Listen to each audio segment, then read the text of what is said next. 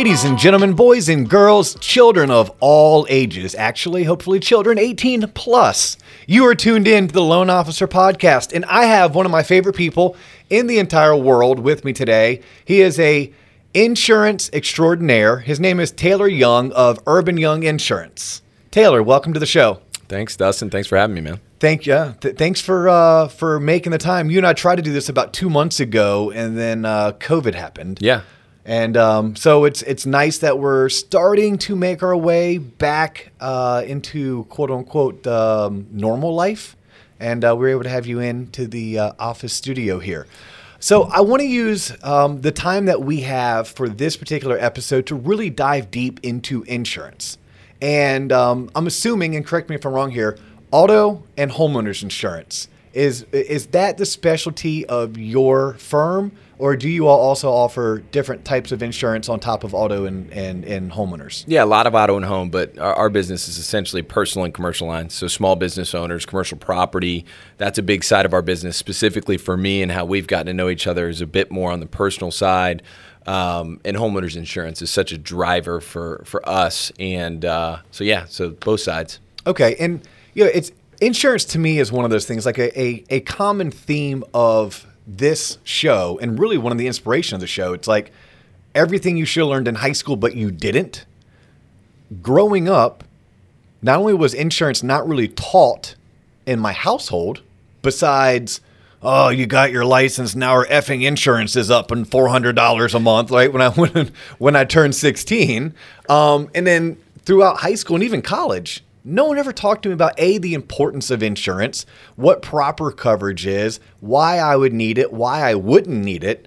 And I'm thinking if that was my upbringing, that was probably many other people's upbringing. So let's dedicate the next 20, 25 minutes shedding some light on the basics of insurance. Like, for example, I'm a homeowner. Obviously, I have to have homeowners insurance, especially if I have a mortgage on my property. I guess if I didn't have a mortgage on my property, it would be elective whether or not I had homeowners insurance. We own 2 vehicles in my household, and the state of Florida, I believe, correct me if I'm wrong, they mandate that I have auto insurance for my 2 vehicles. But is insurance something that I get it and forget it, or is it something that I need to review? And if so, how often do I need to review it? That's a good question. I think the review question comes with life changes. If for the most part, if you make a decision and you have a conversation with your agency and your family, and you sit down and you say, hey, we have 2 young drivers and we just added a car and let's beef up our coverage because, look, we have young drivers driving around and we're trying to protect our financial life and our financial assets. And let's say you beef up your coverage, you buy an umbrella, and next year nothing changes, then I don't know if you need to review that every single year. But specifically, I'm always a fan of the advisor role, being a little bit more proactive before you make a decision. So, for example, having a conversation with your agent before the young driver goes on the policy, before you buy that new vehicle or new 2 vehicles or new motorcycle or whatever it may be. So I think life changes before those life changes happen is a great time to review your stuff. But yeah, I mean, look, there's a lot of stuff growing up that you hear, is a red car more to insure than a yellow car, right? Or, like your parents, hey, just keep it above a 3.0. And you're like, okay, keep it above a 3.0. Why? I don't know, because it's $500 every 6 months if you do that, right? That's kind of what you hear in most households. Wait, is that true? If I have a teenage driver that is on my auto policy and their GPA is over 3.0, I save money on that auto insurance? Oh, absolutely. Yeah. Okay. Jackson, I hope you're listening to this. Keep it up. Keep it up. Keep those grades up. It'll save mom and dad money. Yeah. You mentioned 2 things that I want to circle back on. One, it's more of just one of my biggest takeaways is I like how you said advisor and phone call, meaning insurance, no matter what type of a technology world we live in, it's still not a DIY. It's not a do-it-yourself.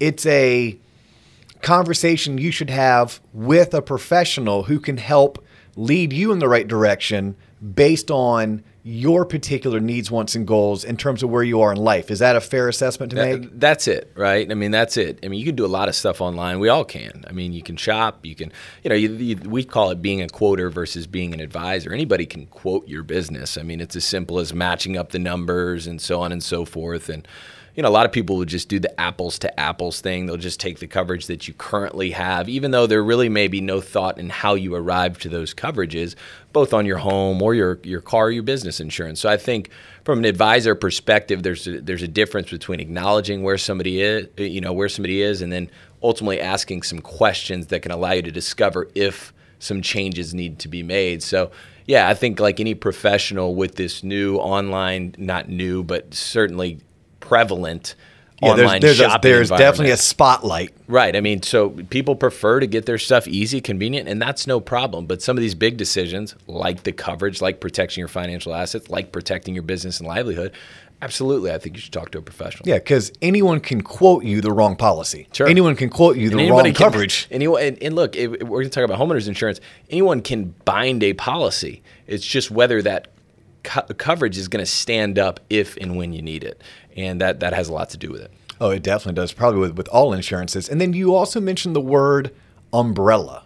So I think umbrella, like, hey, did I grab my umbrella because it's supposed to rain today because it's, now summertime and we live in Central Florida. Right. But I'm pretty sure the umbrella that you mentioned is not the same umbrella that I think about in the back of my car. That's Can you walk us through what you mean by an umbrella policy? Yeah, so I think of it as almost like a blanket policy, right? So all the different exposures that Dustin Owen has personally, right? He's got his house, he's got his life, he's got his autos and all the different moving parts, if you will. And those all have insurance coverage to liability and protect you that if something were to happen and you were to be deemed negligent or at fault or somebody was injured, whether it is in the defense of you or paying out for somebody's injuries, those have limits of liability, right? So sometimes $300,000, sometimes $500,000, but they do have limits. Meaning the policy I currently have on my auto or on my home will only cover me up to a certain dollar amount. Correct. After that, I'm on my own. Correct. So if there was, let's say, a July 4th party at my house, and let's say I have a pool and I rent the big blow-up bounce house that goes in the back, and my wife's cousin's drunk uncle comes over with like a whole entire stash from south of the border, which, have you ever driven 95? Oh, so yeah. If you drive 95 from Florida, like let's say up to like New York, well, right there at the border of North Carolina and South Carolina is like I don't know what you call it, like a tourist trap called South of the Border. And as a kid, that's where we went to buy the best fireworks. So when I mentioned south of the border, I'm actually paying homage to the place right off of 95. Yeah, it's not an illegal activity. There's actually a place right off of 95 in between South Carolina and North Carolina. It's called South of the Border, and that's where we used to go as kids to buy the best fireworks. So in my analogy, so it was my wife's cousin's drunk uncle comes over with the fireworks, and people get hurt. Right, sure. Between the pool and between the fireworks and the blow up bounce house. And as a homeowner, someone wants to sue me because it's my fault. It's my house. I allowed those people in. I allowed them to bring their fireworks, et cetera, et cetera. You're telling me that my homeowner's insurance policy is only going to protect me to a certain dollar amount of liability. Sure. Yeah, there's two levels of coverage on your homeowner's insurance. One, you have medical payments, and that is regardless of there's negligence or there's any fault, right? Just somebody getting hurt at your property, there's a certain small amount, usually $2,000 to $5,000, that's going to be paid out if needed regardless. It's almost like a buffer between any liability. Okay. Now, the next level is the liability, what we're talking about with the umbrella, call that $300,000 to $500,000, where, if they deem that, hey, look, Dustin, you had that water that you didn't clean up in the kitchen and now somebody slipped and they fall, whatever it is, something that you knew about that you were, deemed negligent, then your liability is going to protect you or pay out for those injuries. But yes, that is limited to a certain extent. So an umbrella comes in the form of, okay, after that, we're going to pay for a policy that continues to defend or pay out on my behalf so I don't have to do that personally. And it usually comes in the form of $1 million or $2 million or sometimes $5 million and above as far as that umbrella blanket liability policy. Who, in your opinion, should carry umbrella insurance?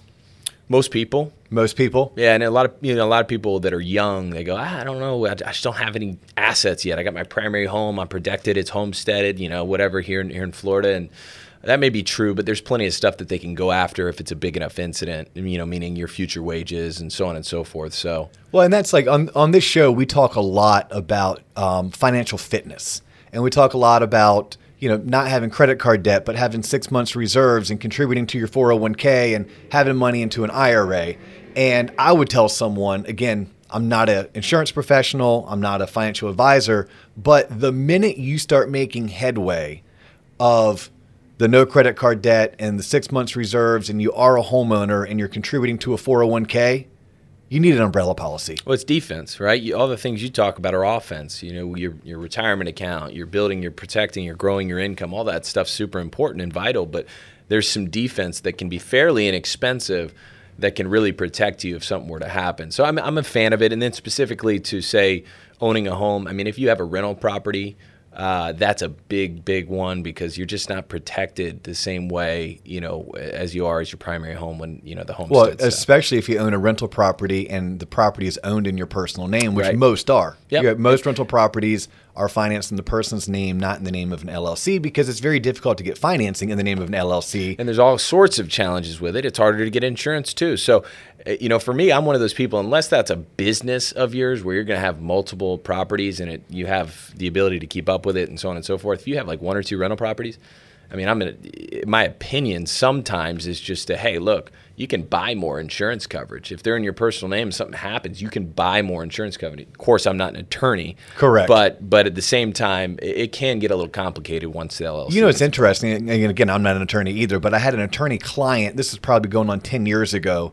Reached out, 15 actually, reached out and she wanted to buy an investment property and she wanted to buy it in the name of an LLC because she wanted to protect herself financially. Once she saw what it meant to finance in terms of an LLC, she was like, "Ooh, you know what? It's way cheaper for me to max out my insurance coverage than it would be for me Sure. to ever finance this property," because it wasn't her business. This was a part of her overall portfolio Right. for investment or her investment strategy. That would be a really fun rabbit hole to go down, but let's try to, at least me, I'm talking to myself now. Dustin, pull yourself out of that rabbit hole, because I do have some more questions as it pertains to just, basic insurance needs. Like I asked the question, I want to circle back to it about shopping or re-reviewing my insurance. And this is like I literally don't know this question, and I should at this point in my life. I own a home and I own a investment property. How often should I be checking to make sure that the insurance I have on that home is still what's best? I know you mentioned earlier a good trigger is when a life event happens, but is it as easy as picking up the phone and calling Matt at your office, who Matt is actually my insurance agent for a couple of my policies, and saying every single year, "Hey, Matt, will you shop this again?" Or is that overkill? I don't think it's overkill, because another thing that happens too is that policy language can change. And so, I think it's prudent to review, your policy. Like for me, I received my renewal just a couple weeks ago, and look, my rate went up. And so mentally, I kind of look through it and say, am I still in the best option? But at the same time, there's also inflation guards on properties where, they can go up as far as the coverage for your home, 4 to 8% every year. So you just want to make sure that's kind of congruent with what is actually, within your home and the structure and stuff like that. So I think making sure, I think once a year is a great thing. I don't think it has to be, you have to physically go see your agent, book an appointment that's going to take an hour. But I think a note to your agent to say, hey, can you just check things out, make sure there's nothing major. Obviously, prices are a part of that, but what you're talking about is really to make sure that you don't have any gaping holes in your Yeah, no, it is definitely twofold. I mean, look, at the end of the day, dollars are dollars, and if I can pick up an extra $100 or $200, that's fantastic. But yes, I also want to make sure I have the proper coverage, because that was more speaking of homeowners. But let's flip it to auto. I've owned my car for 7 years now. When I bought it, it had 25,000 miles. Today, it has 145,000 miles. Is the auto insurance I have on my car, assuming I've not done anything with it since I bought the car, is it still the best insurance, or should I have more or less coverage? Like, is that something I should be considering? Sure. Yeah. And I think the majority of what, auto insurance is a big one. I think your biggest exposure is the liability portion of the auto insurance, which to me most times drives the cost, specifically here in Florida, because it seems like every accident is a lawsuit, right? It's the American way. We live in a world where you're in an accident on I-4 and you can see 4 billboards about guys or gals you can call to get them involved. And I'm not saying that's good, bad, or indifferent. Yeah. I'm just saying that's the way it is. So that's where a lot of the cost comes in the auto insurance, is the liability piece. And as your vehicle ages, now certainly there are people that say, hey, look, I don't want to pay for physical damage on this vehicle. It's worth $500. But most of the time, you're not paying a lot as the vehicle ages. As the vehicle goes down in value, you're typically paying less for that portion of the premium, if you will. Okay. Yeah. I think that answers my question. So should I have should I have picked up the phone, called my insurance agent every couple years to make sure that the auto policy that was the best for me 7 years ago is still the auto policy that's best for me 3 years ago or today? Yes. I think it takes very little time. I think, as you mentioned, from a pricing, a coverage, and just a connecting standpoint, I think it's prudent. I mean, in a perfect world, I won't get into too much of what we do, but in a perfect world, you set up systems and processes as an agency to be able to reach out to your customers if and when there is a change that is more significant than normal, whether that be from a coverage standpoint or a pricing. Now, I will share something in Florida that does happen, that I hate that it happens, but it does, is companies right now in Florida on the homeowners insurance side are struggling from profitability, and they have been for a couple years now. There's many reasons for it that we can go down that rabbit hole. Sinkholes, floods. Water damage, assignment of benefits, abuse, when you have contractors that will come out and it should be a $5,000 claim, but it's now all of a sudden $100,000, right? You multiply that by thousands of people. It's an overwhelm of the system. And so this is all fun stuff, man. But yeah, so stuff like that with your homeowners insurance, they can now, like in Central Florida specifically, where we are, you will have companies that will send out your renewal and you will get the paperwork, but they may limit water damage now. And when I say limit water damage, meaning if you have a pipe burst, you used to have coverage for, hey, whatever the damage caused, that's what they're going to pay on it. And I'm assuming that's not in like 32-point font and highlighted for Right. me. They're not going to tell you, hey, Dustin, we limited water damage. Why don't you call your agent like you should? No, Yeah. I'm kidding, right? No, they don't. They don't tell you that. Like, so even me as an agent, right, I have to actually review that 40, 50-page document, and maybe that's on 1 or 2 pages.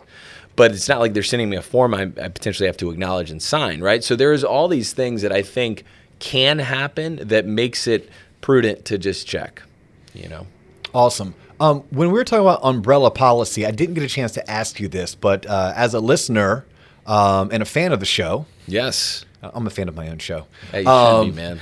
Someone has to be, right? It's me, it's my mom, and I think my sister at this point. But I'm on there, so that's important. Then, add TY. Perfect. We're up to 5. I still haven't gotten my dad to tune in yet, Really? but we're almost there. No, on the umbrella policy, not going to hold you to it because I'm sure, like anything, it's going to vary on each individual that inquires. But like, what does the standard $1 million or $500,000 umbrella policy cost me if I were to want to get one? And does it get added onto my homeowner's insurance? Does it get added onto my auto insurance? Is it a separate bill? Separate bill, typically. I'd say it starts at $150 a year. So very inexpensive for how much coverage? About $1 million. For about $1 million million. And then it scales probably for that same amount of coverage anywhere from $400 to $500 a year. And there's, of course, you can add more coverage. You can buy extra uninsured motorists. There's all different ways you could increase your coverage on it. But it's a few $100. Okay. I mean, it's just about having your underlying coverage on the car insurance high enough to qualify.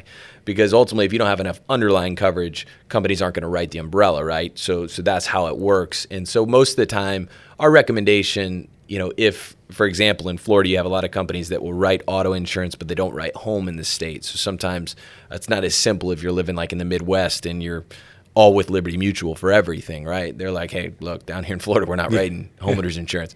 So a lot of times I think for people's biggest exposure and the most common where your umbrella would be brought in is auto, because auto accidents, right? Because you can really hurt somebody, and there's a good chance that it's going to be a legal suit. So I think getting an underlying auto policy and the umbrella policy being the same and making sure those jive is super important. So typically recommended, if I'm looking to get an auto policy, if I'm looking to get an umbrella policy, go ahead and try to get it quoted or attached with my auto. I think that's prudent, and of course, not every umbrella is created equal, right? So there's some intricacies in coverage language that you want to get with your agent on, but I think that's a good start.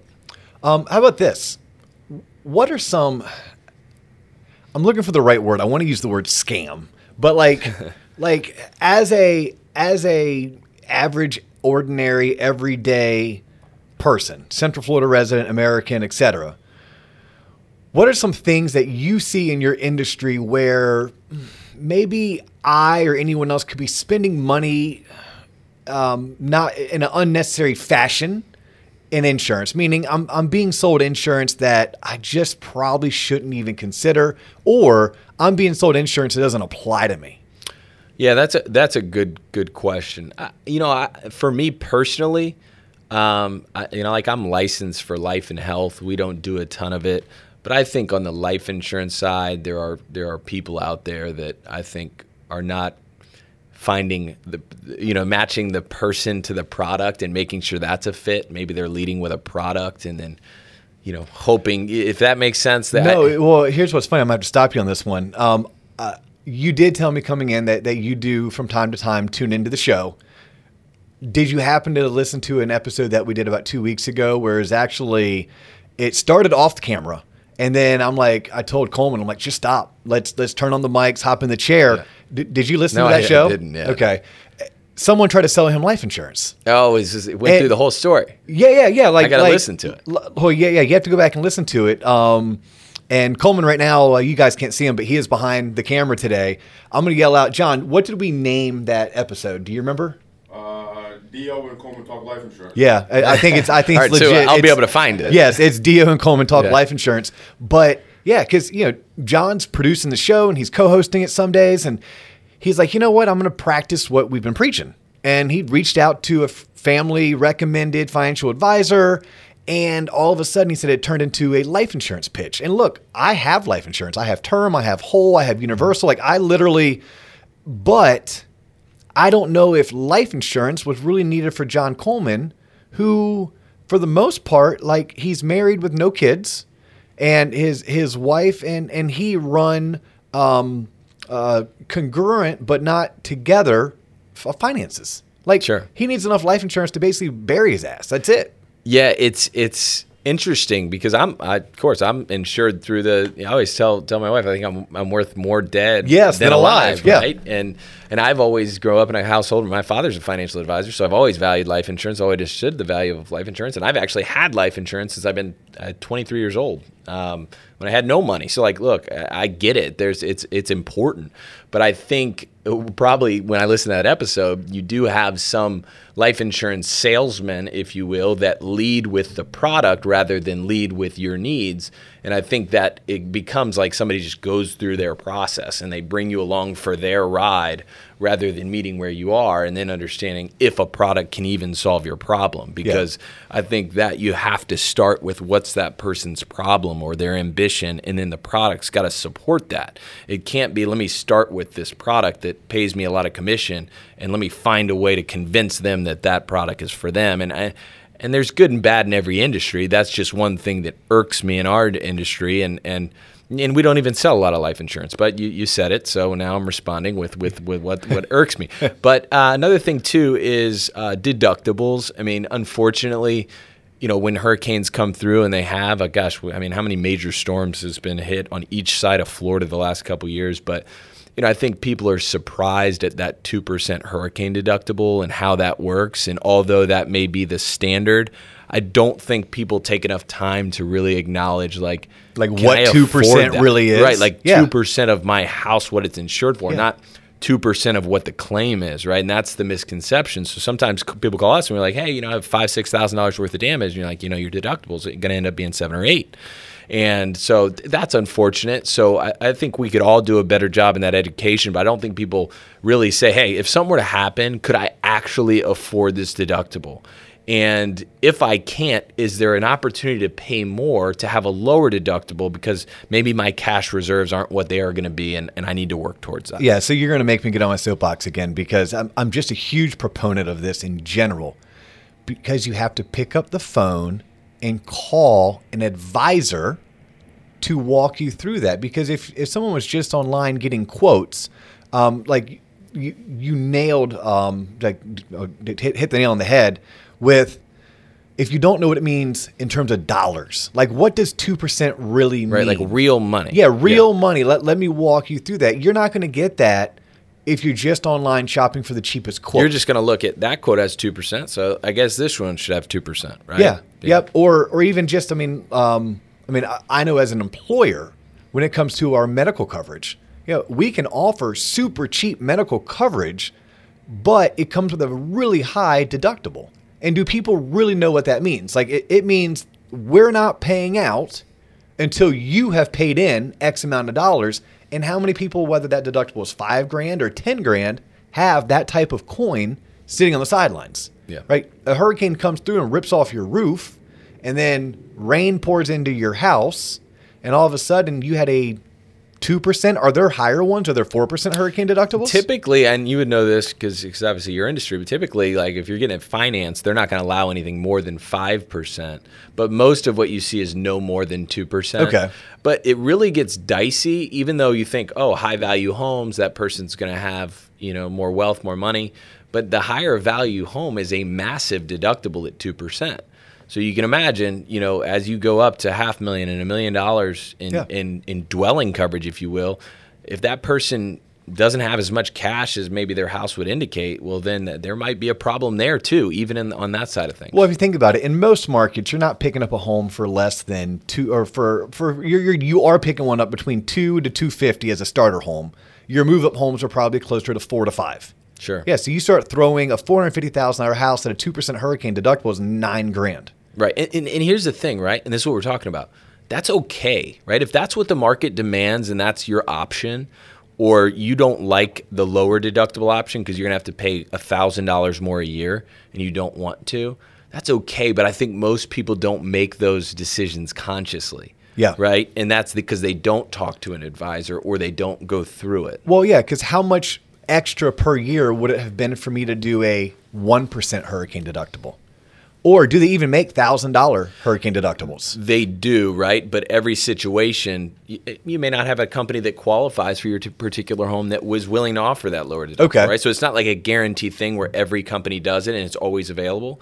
But occasionally, like specifically with new construction homes, because so many people want new construction, they're going to have a better chance to find a flat hurricane deductible. Gotcha. Versus, and when I say flat, sometimes 500, sometimes 1,000. Yeah, but when someone's obtaining a homeowner's insurance quote, these are all aspects of that quote that need to be considered from a financing standpoint. Yes. Yeah. Look, if you follow the principles that we teach on this show and you have 6 months reserve, then a 2% hurricane deductible you can stomach.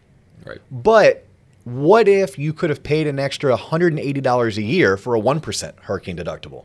Was that $15 a month worth not having to pay an extra $4,500 in deductible, or was it not worth it? It matters how long you go without a claim. Correct. Yeah, right? and it's going to be a personal preference, right? And you don't know the right answer until it's over with. Sure. I mean, that's most things in life.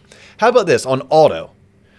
In any gotchas in auto, like, and I don't know this, does gap insurance come through my auto policy, or does gap insurance something that a car dealership tries to sell me? It's funny because I'm not even going to be an expert on that because I lease a car and I get it. I typically get it on both.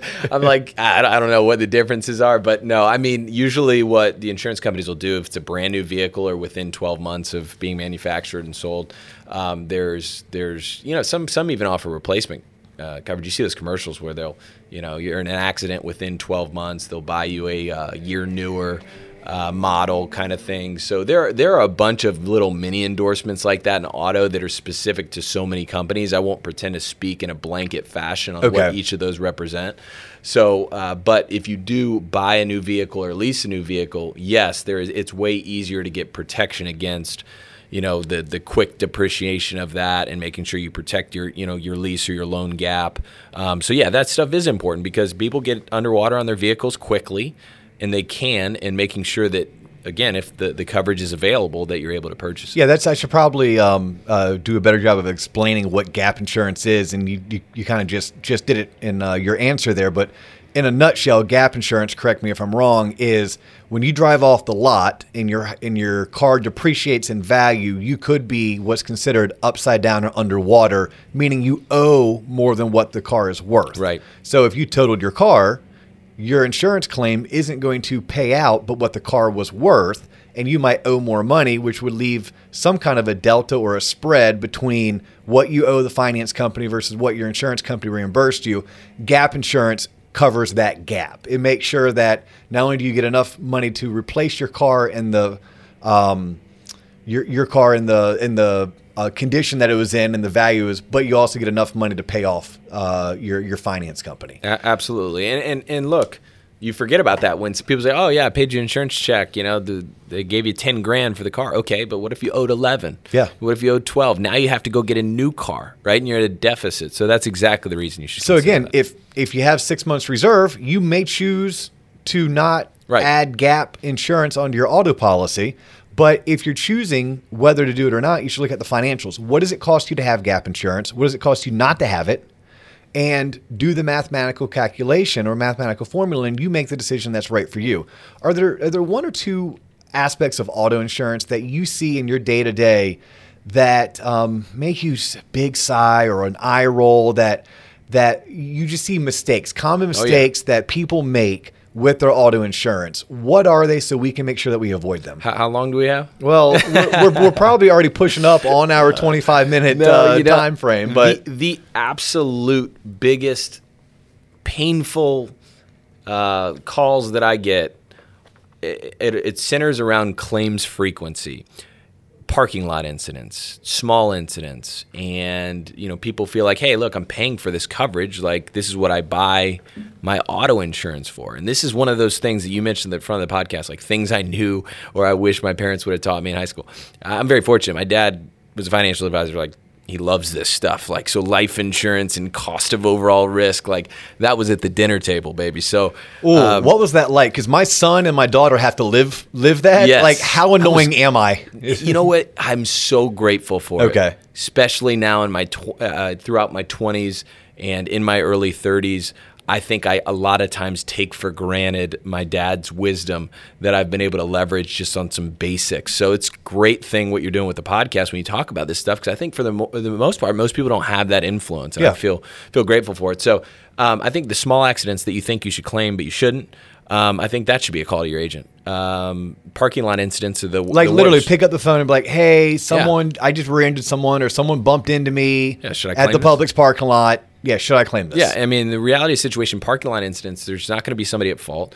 It's probably going to be a shared fault situation regardless. It doesn't matter how upset you are or how wrong you think that other driver was. For the most part, unless they admit liability, there's probably going to be some sort of shared fault, because typically the police won't even come to parking lot incidences or be able to deem fault. Like, it all depends. But at the same time, then, so say that you file the claim, and it's a $700 claim, and your deductible's $250, $500, and you netted $300 and really, got your vehicle fixed. Okay, well, you don't know when the next incident's going to happen. What if you have a legitimate incident that you can't afford out of pocket, and you're going to have to claim it? It's a couple $1,000s. It makes sense.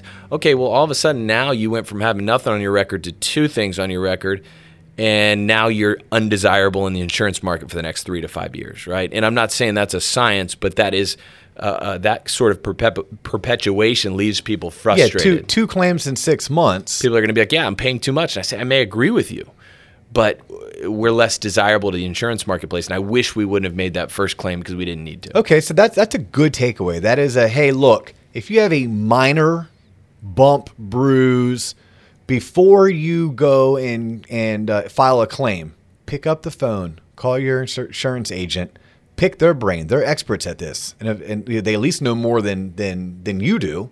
All right, what else? Oh man, that's most common. Okay. Right, because I think most people go, "Hey, I'm trying to keep my rates down. I'm trying to keep it reasonable. I'm trying to, and you're like, okay, driving record is most common. Okay. I think anything new in vehicles, coverages. Yeah. So a lot of times people will call us and say, "Hey, I'm thinking about getting, I have X vehicle. I'm thinking about getting Y vehicle." And sometimes they'll send us like 3 or 4 vehicles they're shopping, and me, I'm like, hey, let me know when you narrow it to 2, because the insurance is not going to differ that greatly that it should make your vehicle decision. But for the most part, the higher cost to replace that vehicle is going to be the higher cost to insure it. A lot of companies charge premium by the overall weight, meaning, the heavier vehicle potentially, you may have some algorithms that are built in that there's higher costs because if that vehicle's in an accident, it's going to cause a bigger deal, right? Wow. Okay. But I think the biggest misconception on auto insurance is that they use so many. We live in a techie world where algorithms and they determine the rate, right? So they use your credit, they use your zip code. It's like 50, 100 tiers some of these companies have. Yeah, no, they pick the smartest brains out of schools like MIT and Penn who are actuaries, and they get out like a 2,700-page Excel spreadsheet, and they build a formula. And they don't love you or they don't hate you. They actually don't care about you. Correct. They care about the math. Correct. Right? And so that's where these rates come from. So I think people take it a bit too personal, where it's like, look, let me just understand the game. Okay, so you're telling me they're going to use my credit. Let me just improve my credit. You're telling me that, this vehicle may cost more. Okay, like let me do all the things that I can to make me the most desirable in the marketplace. And that's going to allow me to get the most value from the marketplace. So I think credit's a big one that people get frustrated at or don't understand completely, is that why an insurance company would link their credit to their auto insurance rates. Like, hey, look, that has nothing to do with me driving. And that very well may be true. But again, they don't care about you. They care about the data. Yeah, right? the data suggests that people with better credit tend to have less claims than people with lower credit. Yep. Claims frequency, again, they don't necessarily care as much about the larger stuff because that stuff's going to happen regardless. They care about the claims frequency because that's the stuff of, hey, I got this $500 claim and now it's the cost to go through the process too. So that's a big one. So, okay, I have 2 final questions. We could probably sit here all day. I would sit here and pepper you with questions on insurance. Am I being too cynical, by the way? About I mean, no, not your one listeners. bit. I care about your listeners. It's just maybe the auto insurance's data. Doesn't. I think the best part about this show and the voice that we carry is that we tell it like it is. Sure. I mean, we don't try to hide from anything. We don't beat around the bush. I try to watch my language, but I'm not going to not be me. Right. But no, so the questions on insurance would be, on my auto insurance, is there some commonality that you see? And I'm really thinking in terms of people being undercovered. Sure. Like, and maybe I'm just off base here, but my guess would be people call you, you look at the policy they currently have, and you notice that they're undercovered, and they're probably undercovered because, well, they went cheap. They didn't go with what was right. Is that something that's commonplace in your day-to-day, or most people have sufficient coverage when they come to you? No, most people don't have enough coverage. And look, enough is it's relevant to you, but at the same time, I would say most people, specifically when you're in the direct-to-consumer marketplace, whether that's Progressive Direct or Geico or whatever it may be, I have nothing against those companies. There is a great spot clearly by the market share that they have, that there is a need for that.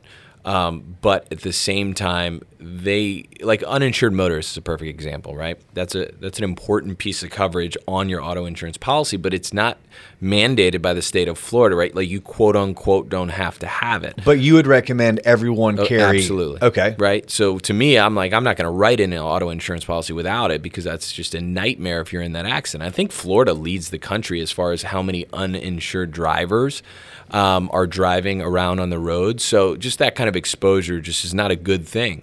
But when you call those places, they may be helping you in Florida, but they may also be helping you in Minnesota. Like they're looking at the manual and say, oh, well, Florida doesn't require you to have that. So that is technically correct.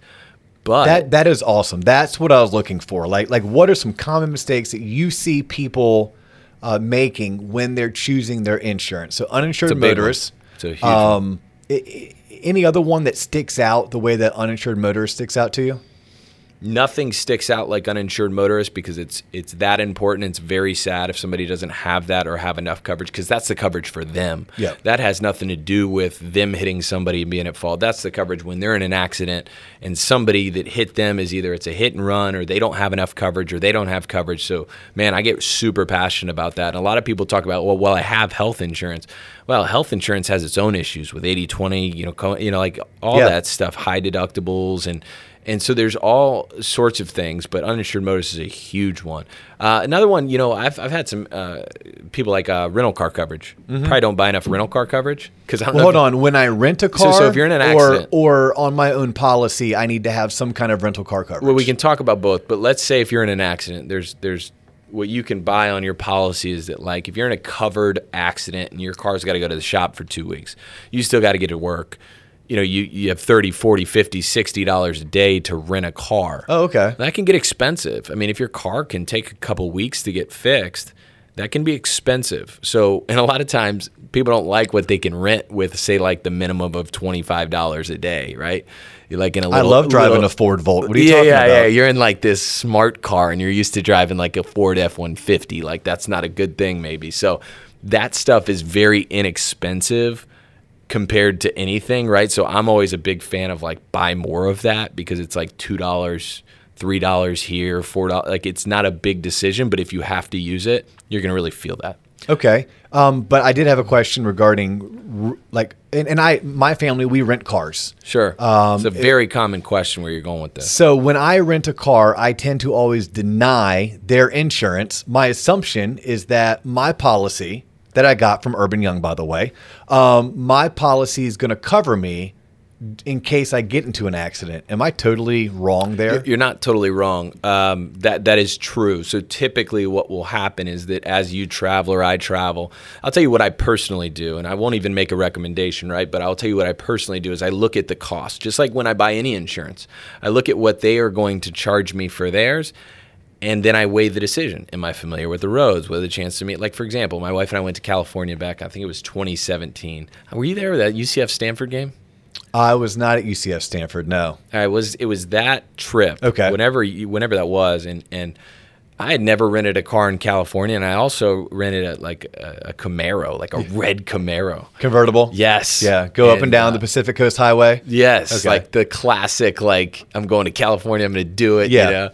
And anyway, the insurance that they were going to charge me was fairly expensive, but I purchased it because I was in unfamiliar territory, and I just said I'd rather pay than deal with it. Now, typically what will happen is that your policy as it reads will apply to that rental car. And typically what it is the lowest amount of coverage like on your policy. Like, so for example, you have $500 deductibles on your comprehensive and collision. That's what will apply to this rental car. That said, one of the things that's a little bit of a gap at times, and you have credit card companies that actually cover this, like Amex and stuff like that. But if you're in an accident, you wreck their vehicle, and they're not able to use that vehicle for a couple months because it's in the shop, that technically that loss of income for the dealership, loss of use, whatever it may be, that your coverage may not cover that. Okay. And look, if you talk to different people, you can fight that because, like, really, you see how many rental cars they have on their lot. They have a lot of that one car being out is not putting them out. Exactly. Yeah. So there's ways to fight that, but that would be the only caveat. I always recommend, like, hey, look, if it's cheap, probably purchase it because then you're not going to have to go through your auto insurance and file a claim. Like it's it's like almost everything in life. Everything from, do I pay someone to give to do an oil change in my car, or do I do it myself? Do I pay someone to mow my grass, or do I do it myself? Right? I should be factoring that in mathematically.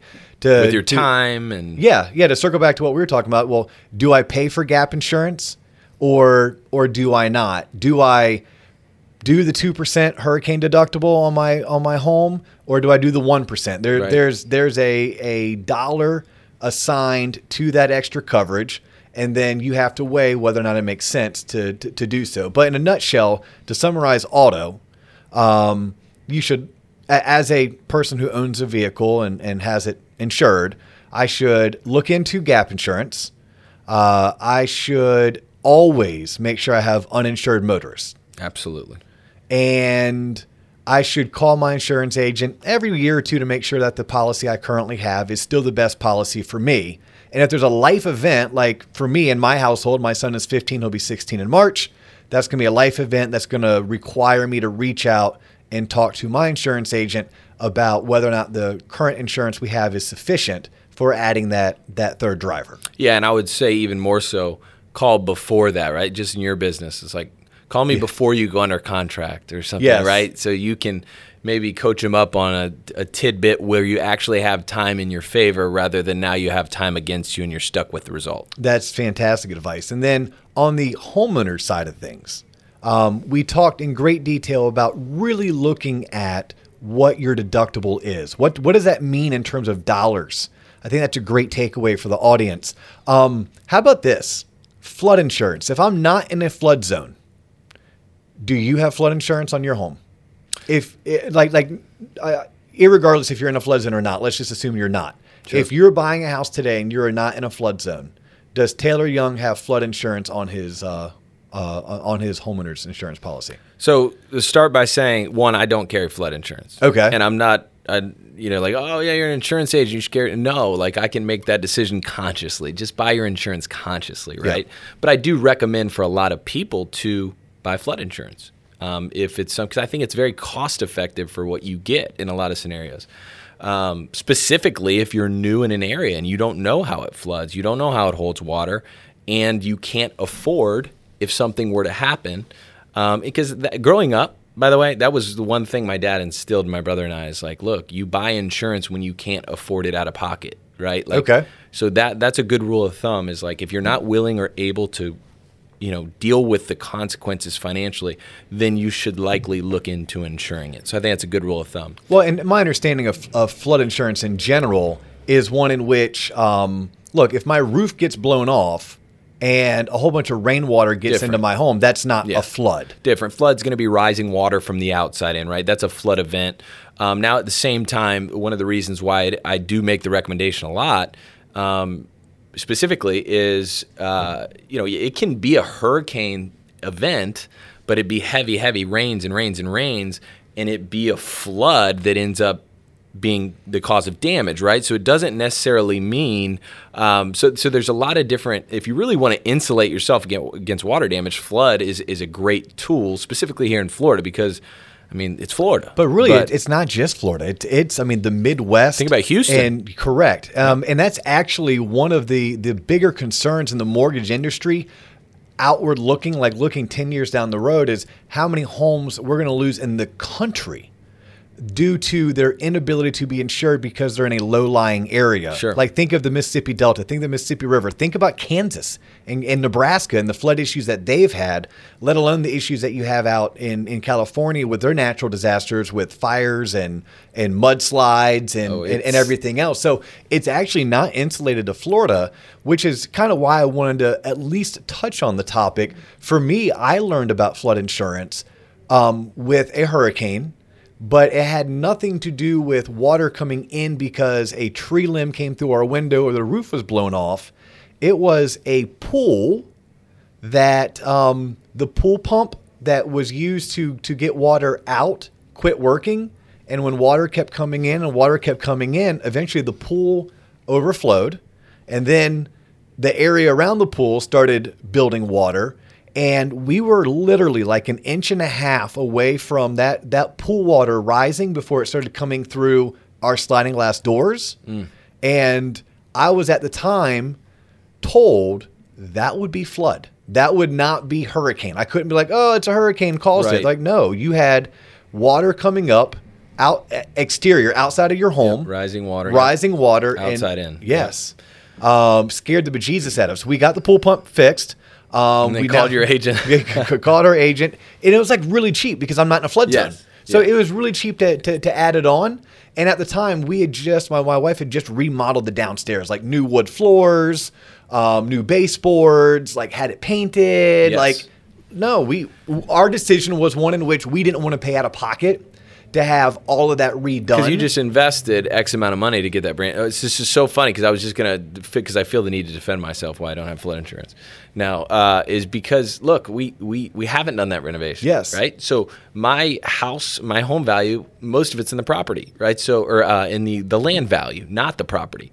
So for something like that, it's not worth it to me to insure it because I'm not willing, right? Like I didn't have that fresh renovation that I'm concerned about. But if and when that happens, that's a great time to look at your insurance. Well, yes, I was getting ready to say literally, if my downstairs looked like my upstairs, there's no way we'd have flood insurance. Right. Because the upstairs is all original, contractor grade, needs to be redone, but we're definitely afraid to do so because I have a 12-year-old and 15-year-old, and they're going to mess it up. Pretty destructive. So, hey, we have totally probably run through our time slot. I 100% appreciate, our friendship, B, you coming on the show. If people need to get a hold of you because they have questions as it pertains to insurance, but you and I were only scratching the surface today. What's the best way to get a hold of you to ask more detailed or more granular questions as it pertains to insurance, specifically auto and home? But if they have a business and they need to talk to you about business insurance as well, what's your contact info? Sure. Yeah. I mean, it's Urban Young, urbanyoung.com, all the socials at Urban Young, Facebook, Instagram, whatever, LinkedIn. You can just DM us, or I'll give you my personal cell phone, 321-297-1337. You're welcome to text me, call me, or whatever it may be, and I'll get you in the right place if I don't have the answer. But, man, I appreciate being on the show and you asking. Fan of yours, close in from afar, and it's been great time spent. Perfect. And Erb is ERB. It is. And then it's the and sign. What do you call that symbol? The ampersand. It's amperstamp on sunbiz.org, but it is Erb and Young spelled out as far as the brand. Oh, Erb and Young, ERB and Young.